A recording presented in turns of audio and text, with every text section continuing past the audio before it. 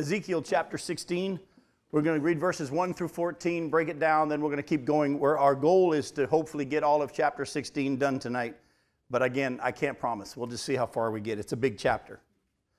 It says, "And again the word of the Lord came to me, Son of man, make known to Jerusalem her abominations, and say, Thus says the Lord God to Jerusalem, Your origin and your birth are of the land of the Canaanites, and your father was an Amorite, and your mother a Hittite. And as for your birth, on the day that you were born, your cord was not cut, nor were you washed with water to cleanse you, nor rubbed with salt, nor wrapped in swaddling cloths. No eye pitied you to do any of these things to you out of compassion for you, but you were cast out on the open field, for you were abhorred on the day that you were born. And when I passed by you and I saw you wallowing in your blood, I said to you, in your blood, live. I said to you, in your blood, live. I made you flourish like a plant of the field, and you grew up and became tall and arrived at full adornment. Your breasts were formed and your hair had grown, yet you were naked and bare. When I passed by you again and saw you, behold, you were at the age for love, and I spread the corner of my garment over you and covered your nakedness. I made my vow to you and entered into a covenant with you, declares the Lord God, and you became mine. Then I bathed you with water and washed off your blood from you and anointed you with oil. I clothed you also with embroidered cloth and shod you with fine leather. I wrapped you in fine linen and covered you with silk. And I adorned you with ornaments and put bracelets on your wrists and a chain on your neck. And I put a ring on your nose and earrings in your ears and a beautiful crown on your head. Thus you were adorned with gold and silver, and your clothing was of fine linen and silk and embroidered cloth. You ate fine flour and honey and oil. You grew exceedingly beautiful and advanced to royalty. And your renown went forth among the nations because of your beauty, for it was perfect through the splendor that I had bestowed on you, declares the Lord God." Now, as I'm going to hopefully be using God to help you see tonight, this chapter is God recounting to the nation of Israel their whole history from His point of view, as He saw them, how He viewed them. And as you're going to see, He's going to talk about how He is the one that pulled them out of the Canaanite land and the people, and He gave them a possession, and He made them a people, and He did all these things. And then, of course, as we're going to see, He betrothed Himself to them, and He made them His. And we're going to take a look at how they responded to the love of God all throughout their history up until this point where Ezekiel is prophesying to the captives in Babylon. So like I said before we started our recording, this chapter is graphic and descriptive and quite embarrassing to the Jews, so much so that many past rabbis would not even read this chapter aloud in public. So what we're going to do is we're going to take a little bit of time to break down each section to see where we are so far. Let's go back to verse 3.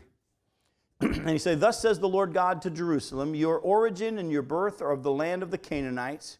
Your father was an Amorite and your mother a Hittite." That sounds like something kids would say on the playground, doesn't it? Your father's an Amorite, your mother's a Hittite. Something to do with army boots or something like that. But the nation of Israel, if you remember, Abraham came out of the people of Canaan. That's where he was living in Mesopotamia, and God chose him and made the nation out of him. It had its origin in the land of Canaan, where the Amorites and the Hittites lived. Jump over to verse 4 and 5. It says in verse 4, "And as for your birth, on the day you were born, your cord was not cut, nor were you washed with water to cleanse you, nor rubbed with salt, nor wrapped in swaddling cloths. No eye pitied you to do any of these things to you out of compassion for you, but you were cast out in the open field, for you were abhorred on the day that you were born." Now, if you remember the nation of Israel's history, when God chose Abraham to make a people out of him, how were they treated by all the people around him? Not good. Actually, in this passage, it's a very descriptive picture of when your baby's born, actually I had my aunt from Massachusetts called me today because she heard I was going to be up in that area, wanted to set up a schedule when we get together. And we were talking about the fact that I'm going to be flying back from there on my birthday. And she said, "Well, I've known you since the day you were born. I watched you have your first bath." I said, "That means you're old because I'm going to be turning 52 on that birthday." And she said, "Yeah, but why do you when a baby's born, you treat it well. You give it a bath and you do all these things to it. You cut its cord and you tie off the umbilical cord. You treat it well." And God says, "Look, when you were born, nobody treated you good. Nobody looked after you. Nobody cared for you. Look at verses 6 and 7. And when I passed by you and saw you wallowing in your blood, I said to you, in your blood, live. I said to you, in your blood, live. And I made you flourish like a plant of the field. And you grew up and became tall and arrived at full adornment. Your breasts were formed and your hair had grown, yet you were naked and bare. Now these verses described Israel's growth as a nation under Abraham, Isaac, and Jacob. It also covered the 430 years in Egypt as they grew and matured. But still, because of being slaves were not a clear culture and a civilization just yet. Go with me to Exodus chapter 1, and let me just remind you of that. Go to Exodus chapter 1. We're going to read verses 1 through 14. It says, these are the names of the sons of Israel who came to Egypt with Jacob, each with his household. Reuben, Simeon, Levi, and Judah, Issachar, Zebulun, and Benjamin, Dan and Naphtali, Gad and Asher. All the descendants of Jacob were 70 persons. Joseph was already in Egypt. Then Joseph died and all his brothers and all that generation. But the people of Israel were fruitful and increased greatly. They multiplied and grew exceedingly strong so that the land was filled with them. Now there arose a new king over Egypt who did not know Joseph. And he said to his people, behold, the people of Israel are too many and too mighty for us. Come, let us deal shrewdly with them, lest they multiply. And if war breaks out, they join our enemies and fight against us and escape from the land. Therefore they set taskmasters over them to afflict them with heavy burdens. They built for Pharaoh store cities, Pithom and Ramses. But the more they were oppressed, the more they multiplied, and the more they spread abroad. And the Egyptians were in dread of the people of Israel. So they ruthlessly made the people of Israel work as slaves and made their lives bitter with hard service in mortar and brick and all kinds of work in the field. In all their work, they ruthlessly made them work as slaves. So even though the nation was growing, when God moved them into the land of Egypt around the time of Joseph, there was only 70 of them, but then they multiplied and multiplied and multiplied. Yet they still weren't a people and a nation just yet. Go to verses 8 through 14, though. Verses 8 through 14, the story goes on. God says, when I passed by you again and saw you, behold, you are at the age for love, and I spread the corner of my garment over you and covered your nakedness. Remember the story of Ruth and Boaz, and how Naomi tells Ruth to go to Boaz and to sleep at his feet and ask him to cover her with his garment, with a robe? It's the same picture. It's a picture of marrying and saying, I'm going to take you to be mine as my bride. It says, and you became mine, at the end of verse 8. Then I bathed you with water and washed off your blood from you and anointed you with oil. And I clothed you also with embroidered cloth and shod you with fine leather. I wrapped you with fine linen and covered you with silk. And I adorned you with ornaments and put bracelets on your wrists and a chain on your neck. And I put a ring on your nose and earrings in your ears and a beautiful crown on your head. Thus you were adorned with gold and silver, and your clothing was of fine linen and silk and embroidered cloth. You ate fine flour and honey and oil. You grew exceedingly beautiful and advanced, listen, to royalty. And your renown went forth among the nations because of your beauty, for it was perfect through the splendor that I had bestowed on you, declares the Lord God. Now these verses cover the period of time when God led them out of Egypt, made his covenants with them in the wilderness and in the land during that time. He blessed them with much gold and silver and honey and oil. God even blessed them with royalty, and many nations became aware of their God-given glory, the reign of David and Solomon. And so we see, as you get this picture, God says, as he's speaking to the nation of Israel, he said, your mother was a Hittite, Amorite. Sorry, your father was an Amorite, and your mother was a Hittite, and I chose you, and I brought you, and made you. But then they didn't treat you real good even though you were born. And then I had you live, and you became a nation. You started to grow a little bit, but you weren't there just yet. And you went into slavery. But then after that, I came and I made you mine, and I carried you out into the wilderness and into the land that I'd promised you, and I blessed you, and you became big, and you became royalty, and all the people around came to see the glory of what I had done in your midst. Sounds pretty good now, doesn't it? Started off kind of rough, but man, God was so good. But let's now go to chapter 16, verses 15 through 29. But you trusted in your beauty, and you played the whore because of your renown, and lavished your whorings on any passerby. Your beauty became his.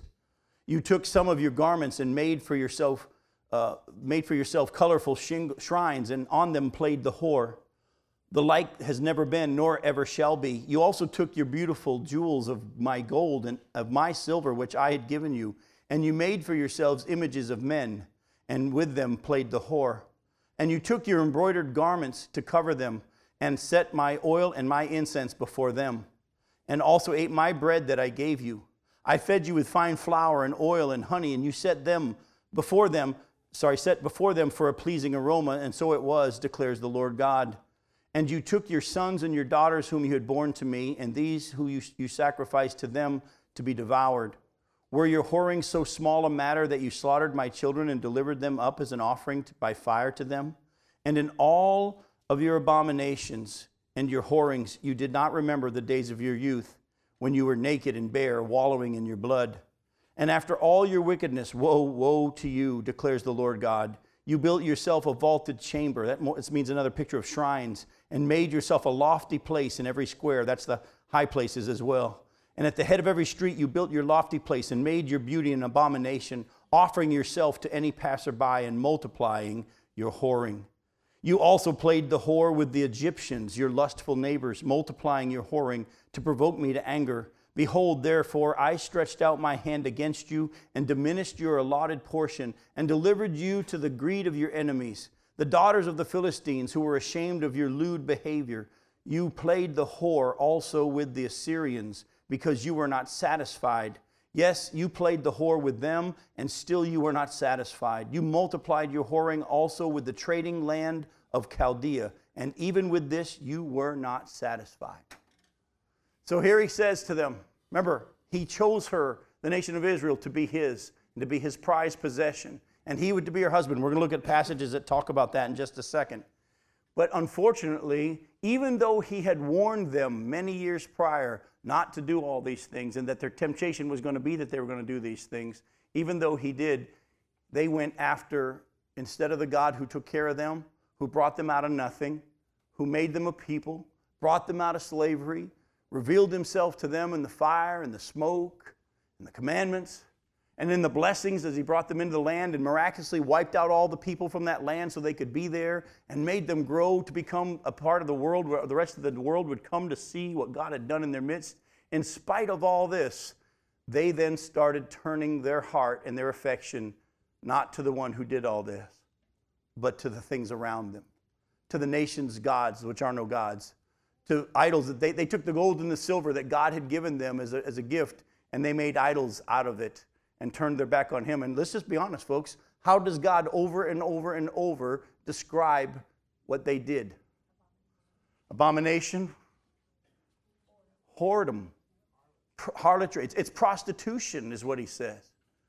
In other words, you were not faithful to me, and you went after all these other gods and nations. You put your heart everywhere else except for where I wanted it, that you would look to me. Now, folks, we're not going to get there maybe till we get a little further along, but it's easy to just have a historical study of the nation of Israel. Be listening to the Spirit of God, because the Bible says very clearly in James chapter 4 that friendship with the world is enmity toward God. And he causes his Spirit who lives within us to be jealous. He wants us as well, those of us who have been, let's be honest, how did you get saved? Because you went looking for God? No, he came and found you, and he picked you out, and he called you to himself. And he's done all these things for you as well. And if we'll trust him, he will do those things for us. But whenever we look toward anything else but him, what does he see it as? Harlotry, whoredom. And so understand, this same God who was patient with them for many, many years, as you're going to see, comes to a point where he says, I have to bring judgment. Go back with me to Deuteronomy chapter 8. Go to Deuteronomy chapter 8. Look at verses 1 through 20.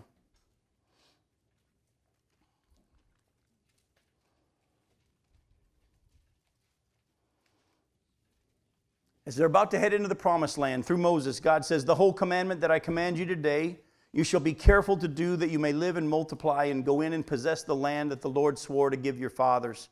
And you shall remember the whole way that the Lord your God has led you these 40 years in the wilderness, that he might humble you, testing you to know what was in your heart, whether you would keep his commandments or not. And he humbled you and let you hunger, and he fed you with manna which you did not know, nor did your fathers know, that he might make you know that man does not live by bread alone, but man lives by every word that comes from the mouth of the Lord. Your clothing did not wear out on you, and your foot did not swell these 40 years. Know then in your heart that as a man disciplines his son, the Lord your God disciplines you. So you shall keep the commandments of the Lord your God by walking in his ways and by fearing him. For the Lord your God is bringing you into a good land, a land of brooks and of water, of fountains and springs flowing in the valleys and the hills, a land of wheat and barley and vines and fig trees and pomegranates, a land of olive trees and honey, a land in which you'll eat bread without scarcity, in which you'll lack nothing, a land whose stones are iron, and out of whose hills you can dig copper.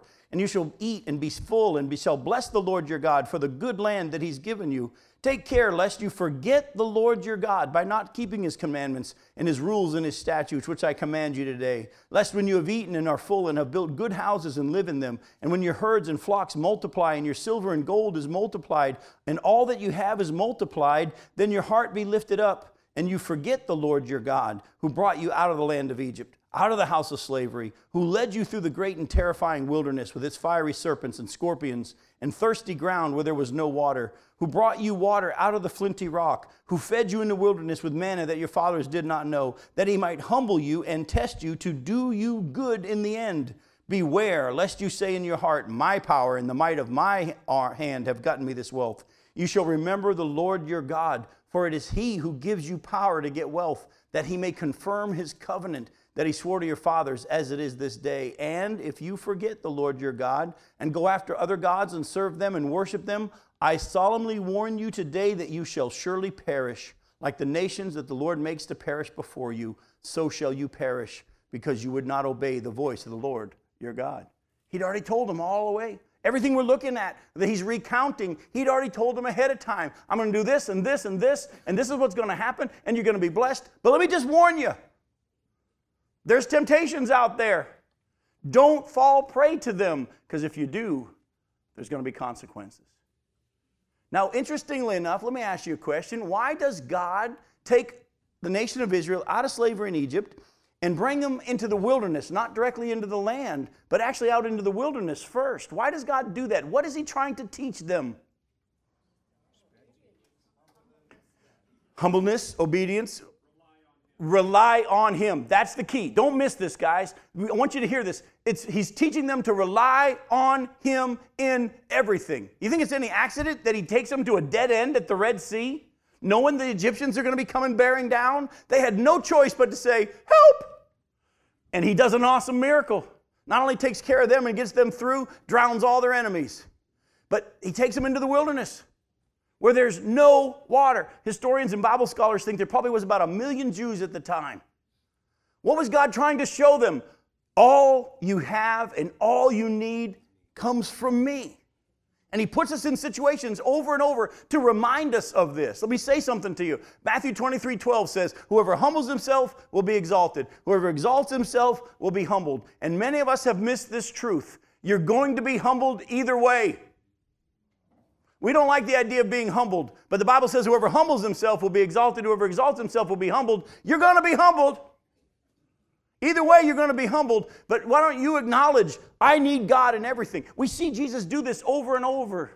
We see him when he takes the 12 apostles and he sends them out to go preach and teach the good news of the kingdom. He says, oh, by the way, you're going out, but you can't bring any food.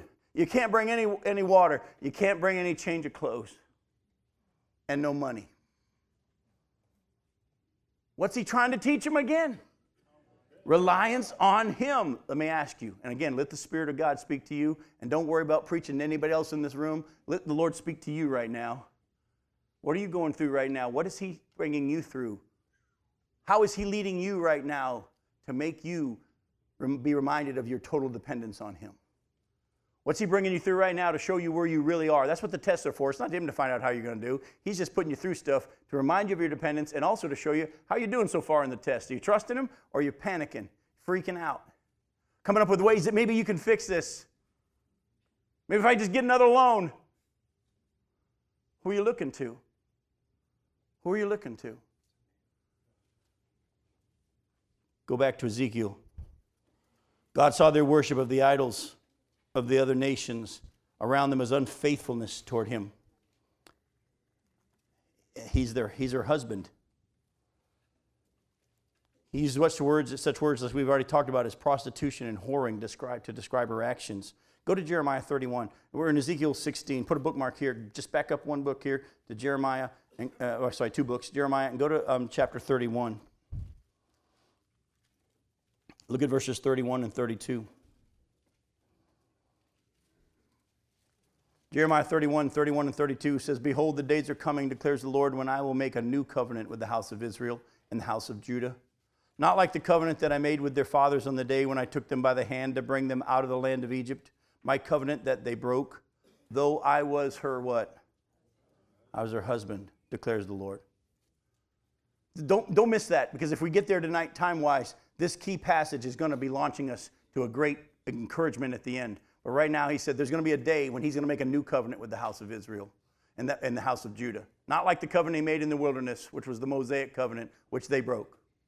But it's going to be a different kind of covenant, and that promise is there. But they broke it even though he was their husband. In verses 26 through 29 of Ezekiel 16, we see that Israel looked to other nations for protection and provision instead of her own husband. She turned to the Egyptians, the Philistines, the Assyrians, and the Chaldeans. It just lists them all there, all the ones that they turned to instead of God. So what I want to do tonight is I want to just take you back and have you look at a couple of these stories. It's easy to say, that's what they did. They turned to the Assyrians, the Egyptians, whoever. I want to actually take you back and have you look at it, because I think you're going to see some things, and I'm going to see what jumps out at you, and I'm going to tell you where to be looking. As I read these stories, I want you to look for the reaction of the two kings. There's two separate kings in these two stories. Be watching for the reaction of the two kings. Go to 2 Chronicles chapter 16, start off with. Go to 2 Chronicles 16, verses 1 through 10.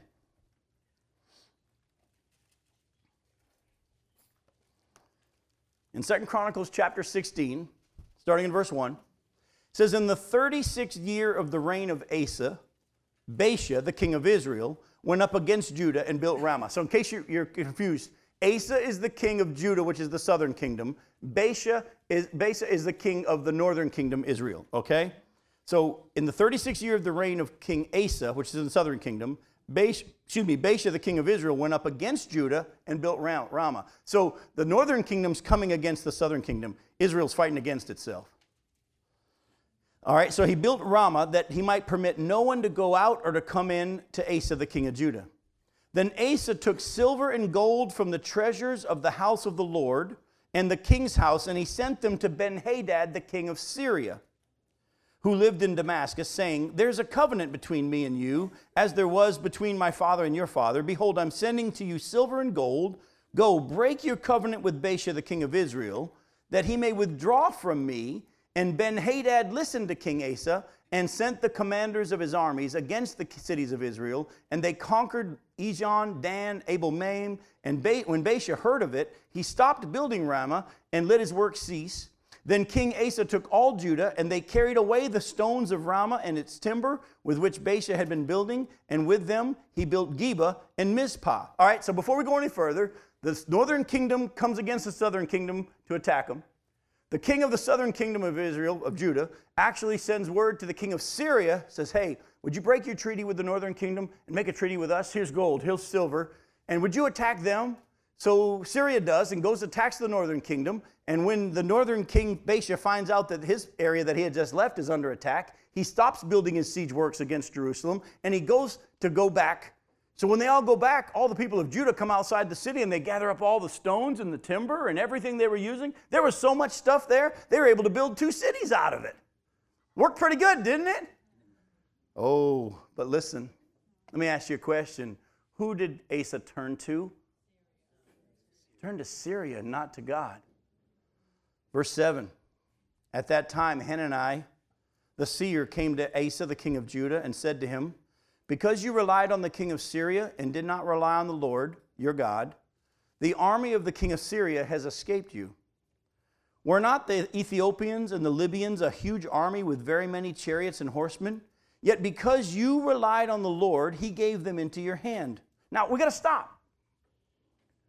Let's go back and read that story real quick. The prophet comes and says, weren't the Libyans and the Egyptians a mighty army that came against you? When you relied on the Lord, God took care of you.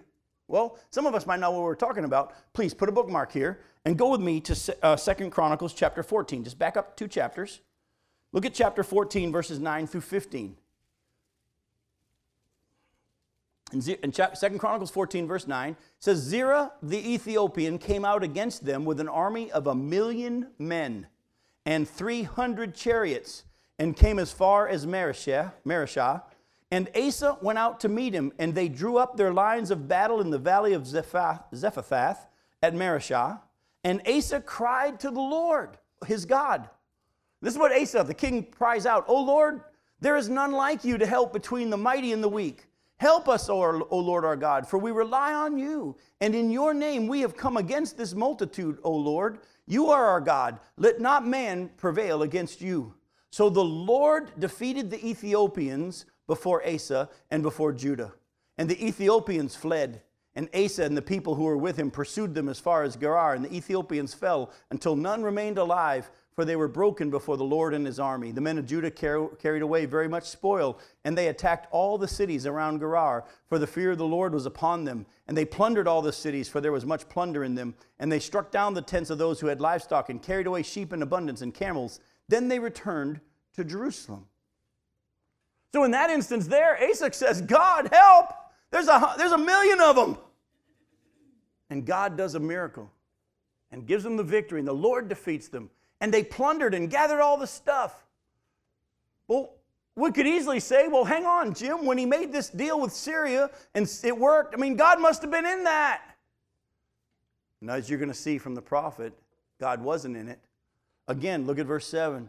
Hananiah the seer came to Asa, king of Judah, and said to him, because you relied on the king of Syria and did not rely on the Lord your God, the army of the king of Syria has escaped you. Were not the Ethiopians and the Libyans a huge army with very many chariots and horsemen? Yet because you relied on the Lord, he gave them into your hand. For the eyes of the Lord run to and fro throughout the whole earth to give strong support to those whose heart is blameless toward him. Some of your translations say to those who trust in him. Look at what it says. You've done foolishly in this, and from now on you will have wars. Then Asa was angry with the seer, and he put him in the stocks in prison, for he was in a rage with him because of this. And Asa inflicted cruelties upon some of the people at the same time.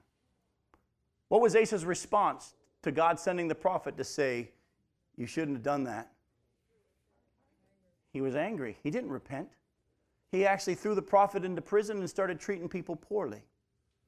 Folks, we have a problem today in the church. We have come up with ways that make us feel like God must be in it because we've come up with strategies and systems and programs that have produced numbers and quote-unquote success. But God's not in it. And many of us are going to find out one day that when we stand before him, most of what we thought we were going to be rewarded for is going to burn up because it wasn't done by God. It was man's way of doing things, looking to man instead of God.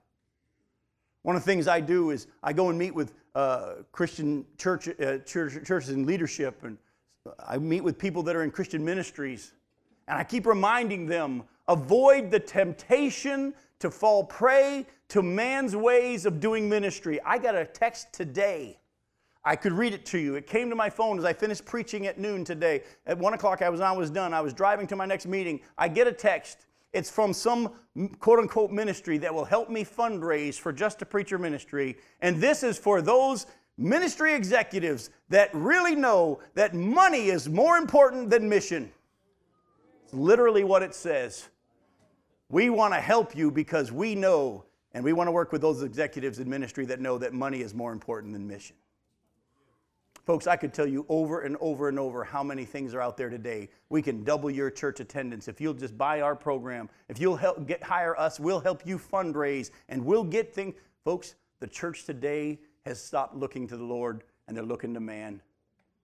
And one day they're going to find out that God was not pleased. Oh, but Jim, look at the church. It's growing. Is it? Yeah, they went and gathered all the stuff from Ramah. They were able to build 2 whole cities from all the stuff, but God wasn't pleased. Go to 2 Kings. 2 Kings chapter 20. These are just 2 examples of when the nation of Israel turned to others and other nations besides God. In 2 Kings chapter 20, look at verses 12 through 19.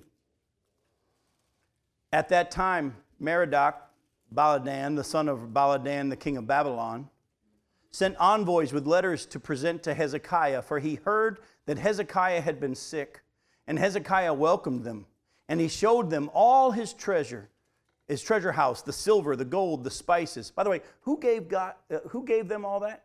We already read it, didn't we? God did.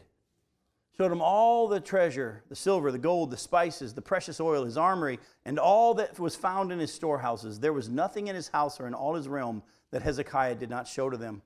Then Isaiah the prophet came to King Hezekiah and said to him, "What did these men say?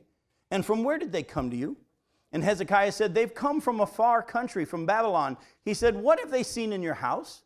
And Hezekiah answered, "They've seen all that's in my house. There's nothing in my storehouses that I didn't show them." Then Isaiah said to Hezekiah, "Hear the word of the Lord. Behold, the days are coming when all that is in your house and that which your fathers have stored up till this day shall be carried to Babylon. Nothing shall be left, says the Lord. And some of your own sons who shall be born to you shall be taken away, and they shall be eunuchs in the palace of the king of Babylon." Then Hezekiah said to Isaiah, "The word of the Lord that you have spoken is good." For he thought, "Why not, if there'll be peace and security in my days?" Did you catch the answer that he had? He was so proud of, well, I think we read it in Ezekiel, after God blessed him with all that, they became proud in their beauty. The reason Hezekiah showed the king of Babylon and all his people all that stuff was, look at all that I have. Pride. And then the prophet comes and says, everything you've shown him is going to be carried off to Babylon. And not only that, your own sons that are going to be born to you are going to be made eunuchs, castrated, and they're going to serve in the palace of the king of Babylon. And Hezekiah's answer is, doesn't affect me. That's okay. And folks, let me just tell you, that's another part of what's going on in our hearts. I just want to let you hear what God showed me as we were studying this. Not only do we get angry when someone has the nerve to say, you're not looking to God. At the same time, many of us are only concerned with how this is going to affect us. So I just want to just challenge you as we look at this story of God looking at Israel. Keep in mind, God has these same kind of views toward us, doesn't he? Or at least the ability to look at us and to see what he did. I mean, he could say to Jim, he could write out a chapter in a book about how he said, Jim, I called you and saw you in a little town of Milton, New Hampshire. And I saw you at 8 years old. I actually knew you before then. And I did this work in your life to bring you to me. And I made you alive. And I've done this work where I've taken you from that little town. And I walked you through your grade school years and your high school years. And I could tell you the stories of all the things I did to take care of you and to protect you through those years. And I moved you to Florida. And I called you to my work. And I brought you into the place where you could meet your wife. And then you were blessed to be able to serve me in these parts of the country. And I gave you your children, Nicole and Elise and AJ, and he could just recount everything he's done in my life. But can I say that I've walked always trusting in him? I wish I could say I have, but I can look you in the eye and tell you that as I've grown in my walk, I'm learning to trust him more every single day. What makes it different, and I'm going somewhere with this, stick with me. What makes me and you different from the people of Israel? I'm sorry? That new covenant that they're going to get in the future has been given to us now. And what's a part of that covenant? It says, I'm going to erase your sin. I'm going to put my spirit within you and move you to follow my decrees. Folks, that's why we don't got to worry about whether or not we can get somebody to live for Jesus. We got to stop trying to get each other to work for Jesus and live for Jesus. Stop wasting your time trying to get other people to get going for Jesus. The one who began the good work will finish what he started. He's the author and the finisher of our faith. We just need to individually make sure that our calling and our election is sure. Because if he's in you, he who began the good work will finish it. One of the biggest things I look for in my children is whether or not they know the Lord and know how to hear him. That's all I care about, because he's going to take care of the rest. He's going to take care of the rest. But a lot of us, we don't even realize that over the years, we've thought that it was up to us to get Christians to grow. It was up to, if we preached at them harder or if we judged them a little bit more, we could get them to feel guilty and feel shame. No, guys, we have, without realizing it, lived most of our lives not truly trusting and depending on the Lord. So I want to pray that the Spirit of God would speak to you and to me as we continue in chapter 16. Go back to chapter 16 of Ezekiel and be reminded of the fact that God says, I'm the one who did all this. And I did it so that you would know me and love me and walk with me and trust me. And oh, by the way, in case you missed it, he's generous. He's generous. The times he has to take away some of that gifts and some of the good things that he gives us, or when we start trusting in them instead of him. When we start hanging on to him for fear that we might not be able to keep him. I know too many people as they get older in life, even though they got more money than they'll ever need, they start to worry that they don't have enough, might not be able to make it, and they become stingy instead of generous. People who know the Lord and know the heart of God, they'll give because God says, just give it and watch what I do. In chapter 16, look at verses 30 through 43. God said to the nation of Israel, how sick is your heart, declares the Lord God, because you did all these things, the deeds of a brazen prostitute, building your vaulted chamber at the head of every street and making your lofty place in every square. You were not like a prostitute because you scorned payment. Adulterous wife who receives strangers instead of her husband. Men give gifts to all prostitutes, but you gave your gifts to all your lovers, bribing them to come to you from every side with your whorings. So you were different from other women in your whorings. No one solicited you to play the whore, and you gave payment while no payment was given to you. Therefore, you were different. Keep reading. Therefore, O prostitute, hear the word of the Lord. Thus says the Lord God, because your lust was poured out and your nakedness uncovered in your whorings and with your lovers and with all your abominable idols, and because of the blood of your children that you gave to them, therefore behold, I will gather all your lovers with whom you took pleasure, and all those who loved you and all those you hated. I will gather them against you from every side, and I will uncover your nakedness to them, that they may see all your nakedness. And I will judge you as women who commit adultery and shed blood are judged, and bring upon you the blood of wrath and jealousy. And I will give you into their hands, and they shall throw down your vaulted chamber and break down your lofty places. They shall strip you of your clothes and take your beautiful jewels and leave you naked and bare. They shall bring up a crowd against you, and they shall stone you and cut you to pieces with their swords. And they shall burn your houses and execute judgments upon you in the sight of many women. I'll make you stop playing the whore, and you shall also give payment no more. So I will satisfy my wrath upon you, and my jealousy shall depart from you. I will be calm and be no more angry, because you have not remembered the days of your youth, but have enraged me with all these things. Therefore, behold, I have returned your deeds upon your head, declares the Lord God. Have you not committed lewdness in addition to all your abominations? In this section here, he says to them in the first part, prostitutes receive a payment. Israel was even worse in the fact that as she prostituted herself with all these other people and other nations, she gave them money. Now, I want to take you back to a story in Genesis chapter 38. Put a bookmark here in Ezekiel 13. Go with me back to Genesis 38, because in this story, and I'm going to tell you right now, it's a tough story. As we take a look at Judah and Tamar, you're going to see all of this encapsulated in one story. In Genesis 38, verses 1 and following, it said, happened at the time that Judah went down from his brothers. This is the actual man Judah, whom the tribe was named after.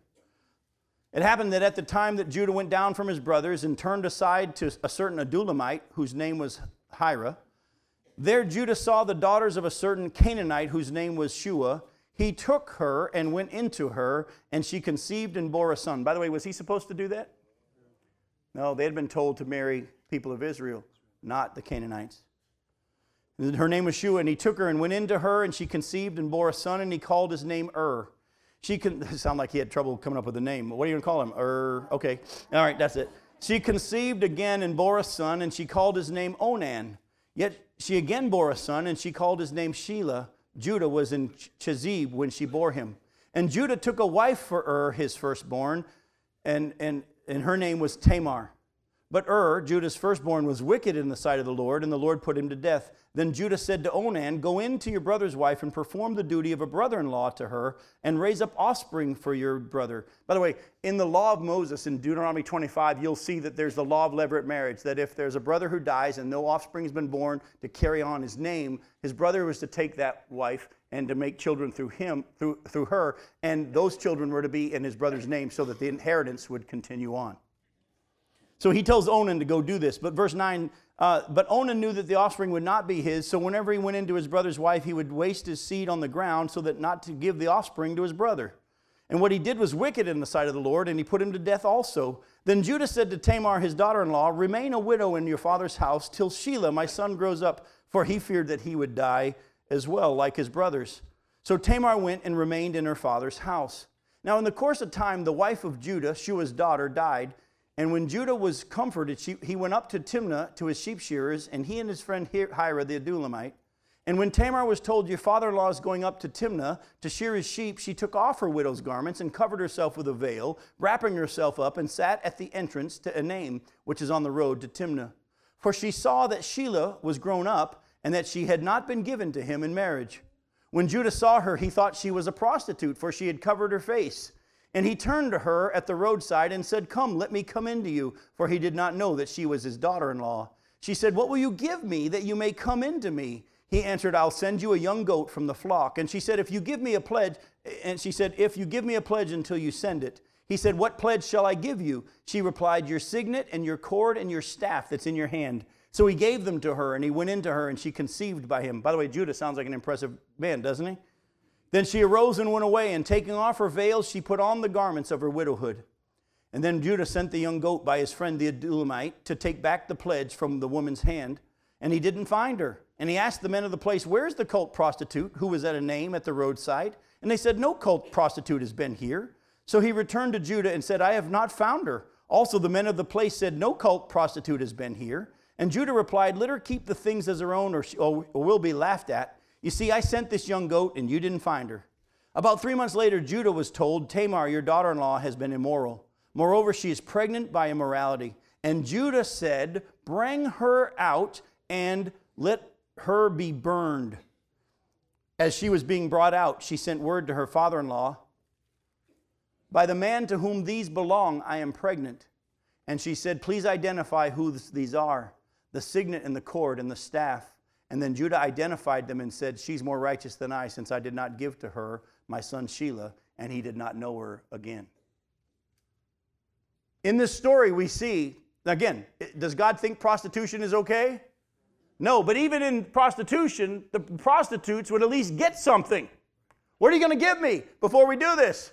Well, I'll send you a goat. Give me some proof that that's going to happen, some collateral. And he gave her his signet ring and his staff. She was a wise young lady to do that. Yet at the same time, when he finds out that she's pregnant, what's he want to do to her? Well, that was the law too, wasn't it? The law said that if some girl had been doing this, she'd be put to death. Well, God's law, it was that God's law was that way. Sharia law is different from this type of a thing. But at the same time, remember, Jesus comes on the scene, and the woman who had been caught in the act of adultery, and they said the law says she should be stoned. Remember what Jesus said? You without sin, throw the first stone. God, back in Ezekiel, says this, prostitutes get a payment. You guys, Israel, are worse. You don't even get a payment when you prostitute yourself with these other nations and with these other people. You actually pay them. And actually, if you look at the history of Israel, what did they do? They gave tribute to all these kings that they were turning to instead of turning to the Lord. Go to chapter 16, look at verses. Well, actually, go to Jeremiah chapter 2. We got time for this real quick. Go to Jeremiah chapter 2. Look at verses 1 through 13. Listen again to the heart of God. Jeremiah chapter 2, verses 1 through 13. The word of the Lord came to me, saying, go and proclaim in the hearing of Jerusalem, thus says the Lord. I remember the devotion of your youth, your love as a bride, how you followed me in the wilderness in a land not sown. Israel was holy to the Lord, the first fruits of his harvest. All who ate of it incurred guilt. Disaster came upon them, declares the Lord. Hear the word of the Lord, O house of Jacob, and all the clans of the house of Israel. Thus says the Lord. What wrong did your fathers find in me that they went far from me and went after worthlessness and became worthless? They didn't say, where is the Lord who brought us out from the land of Egypt, who led us in the wilderness, in a land of desert and pits, in a land of drought and deep darkness, in a land that none passes through, where no man dwells. And I brought you into a plentiful land to enjoy its fruits and its good things. But when you came in, you defiled my land and made my heritage an abomination. And not only that, the priests stopped asking, where is the Lord? Those who handled the law didn't know me. The shepherds transgressed against me. The prophets prophesied by Baal and went after things that do not profit. Therefore I still contend with you, declares the Lord, and with your children's children I will contend. For cross the coast of Cyprus and to the coast of Cyprus and sea, or send to Kedar and examine with care. See if there has ever been such a thing. Has a nation changed its gods, even though they are no gods? But my people have changed their glory for that which does not profit.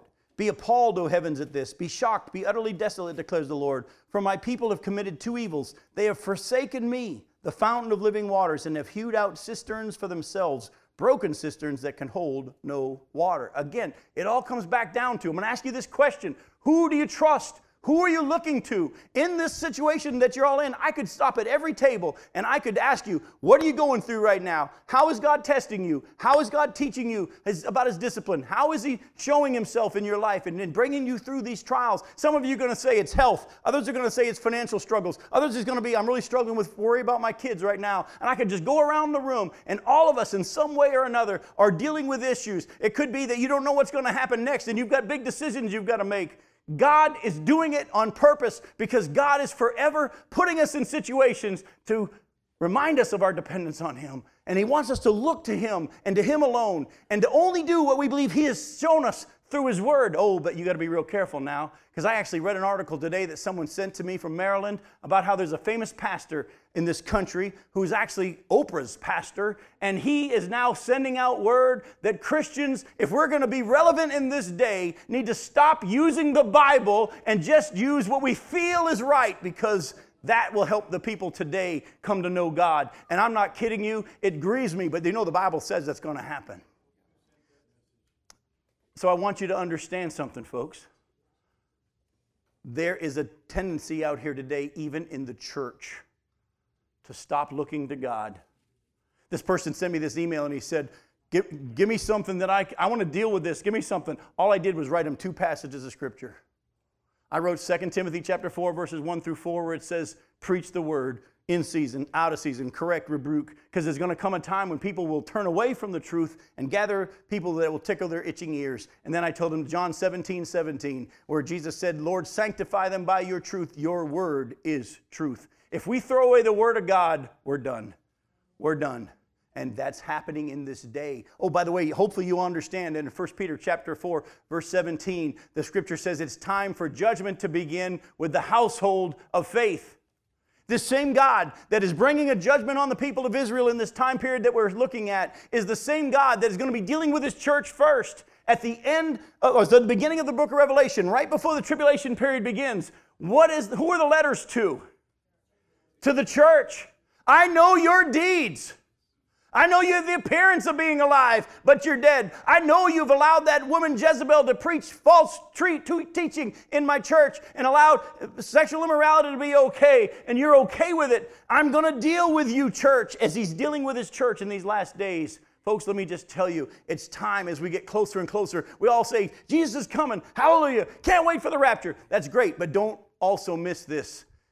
The purifying of His bride will become intense as it gets right to the end as well. Ezekiel chapter 16, verses 44 through 52. Behold, everyone who uses Proverbs will use this proverb about you, God says. Like mother, like daughter. You are the daughter of your mother who loathed her husband and her children. And you are the sister of your sisters who loathed their husbands and their children. Your mother was a Hittite and your father was an Amorite. And your elder sister is Samaria, who lived with her daughters and to the north of you. And your younger sister, who lived to the south of you, is Sodom with her daughters. Not only did you walk in their ways to do according to their abominations, within a very little time, you were more corrupt than they in all your ways. As I live, declares the Lord God, your sister Sodom and her daughters have not done as you and your daughters have done. Behold, this was the guilt of your sister Sodom. She and her daughters had pride, excess of food, and prosperous ease, but did not aid the poor and needy. They were haughty and did an abomination before me. So I removed them when I saw it. Samaria has not committed half your sins, Judah. You have committed more abominations than they, and have made your sisters appear righteous by all the abominations that you have committed. Bear your disgrace, you also, for you have intervened on behalf of your sisters. Because of your sins in which you acted more abominably than they are more in the right than you. Be ashamed, you also, and bear your disgrace, for you have made your sisters appear righteous. Here God describes how since Israel came from pagan nations, she acted like her mother, acted like those nations that she came from. Not only that, God compares Judah to Samaria, which is the northern kingdom, which God had already judged at this point. Remember, the northern kingdom had already been taken captive by the Assyrians. He'd already judged them. And he also compares them with Sodom, which, as you know, God had already judged the city of Sodom. But Judah was worse. I'm going to ask you a question. How would you respond if God was saying these things to you? Hopefully, repent. Hopefully, as you say, Bill, faint. Folks, please hear this. God is loving. He's passionate, patient, and kind. And He wants to do good. And He wants to do you good for His glory and for your best. But at the same time, I want us as a church to be ready for His return. And that means, well, let me give you this picture. Doesn't all through the scriptures God describe Israel as His bride, and then the church is also called His bride? In the wedding picture for the people of Israel, the groom would purchase the bride. He would go to the dad, agree on a purchase price, pay the purchase price, and then the bride was to make herself ready, and the groom would go back to his father's house and make things ready, and when it was time, he would come back to get her. The bride didn't know when the wedding was going to be. Here in America, we've got the date set.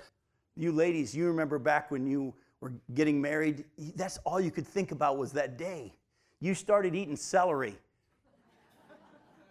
because you wanted to get skinny as you've ever been in your life, to look good in that dress. I mean, this kind of stuff doesn't make any sense to us guys. Let's be honest, guys. We didn't think about the wedding day. We thought about the honeymoon. That's all we thought about. The wedding day was just something you got through to get to the honeymoon. Let's be honest. You girls spend all this time on hair and makeup and dresses and flowers. We're wearing a tux somebody wore the weekend before. We didn't care about that kind of stuff. But you brides were to make yourself ready because you didn't know, and you were always checking yourself in the mirror. We have been bought with a price.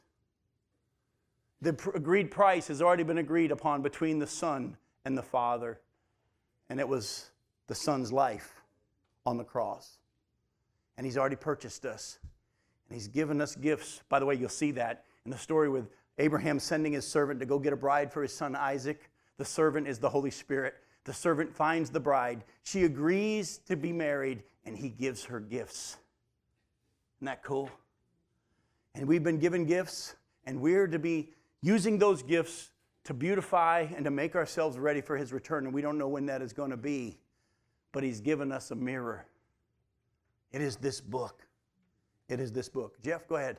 Ephesians 5:26, that He might sanctify her, having washed her with the washing of water of the Word. Yep. So that He might present the church to Himself in splendor, without spot or wrinkle or any such thing, that she might be holy and without blemish. Exactly. Folks, Jesus is coming to gather His bride soon. Things on the world stage are lining up like you wouldn't believe. We'll finish chapter 16 next week as we look at God's promise to fulfill His covenant. Can't wait to show you God's promises being fulfilled by grace through Him keeping His covenants and His promises. But for tonight as we close, keep this in mind. What if God, and maybe some of you that like to write would have fun doing such a thing, sitting down somewhere quietly and allowing God to speak your story to you and to have Him tell you what He's seen. Maybe it starts for you not in Milton, New Hampshire, but wherever it is that He brought you to Himself through faith. And write down, what would God say? And think of all the things that He's brought you through. Think of all the trials that He's proved Himself through. And just have Him remind you of His goodness and His goodness, the greatness towards you and His love for you. And then make yourself ready. How do we do it? We submit ourselves to the Spirit of God within us, who knows what needs to be worked on and what doesn't need to be worked on. You don't need to come to me and say, what do you think I ought to do? I'm not the Holy Spirit. The Lord lives within you. Will show you what He wants you to do. And then you will be ready. What does Paul say? At the end of chapter 4 of 2 Timothy, he says, I have fought the fight. I have finished the race. And I know there's a crown of righteousness stored up for me. But not only for me, but also for all of those who long for His appearing. And I'm looking forward to that day. I pray you are as well. If there are some things he says, I've left you here to get those things fixed, let him do it tonight. I love you. We'll see you next week.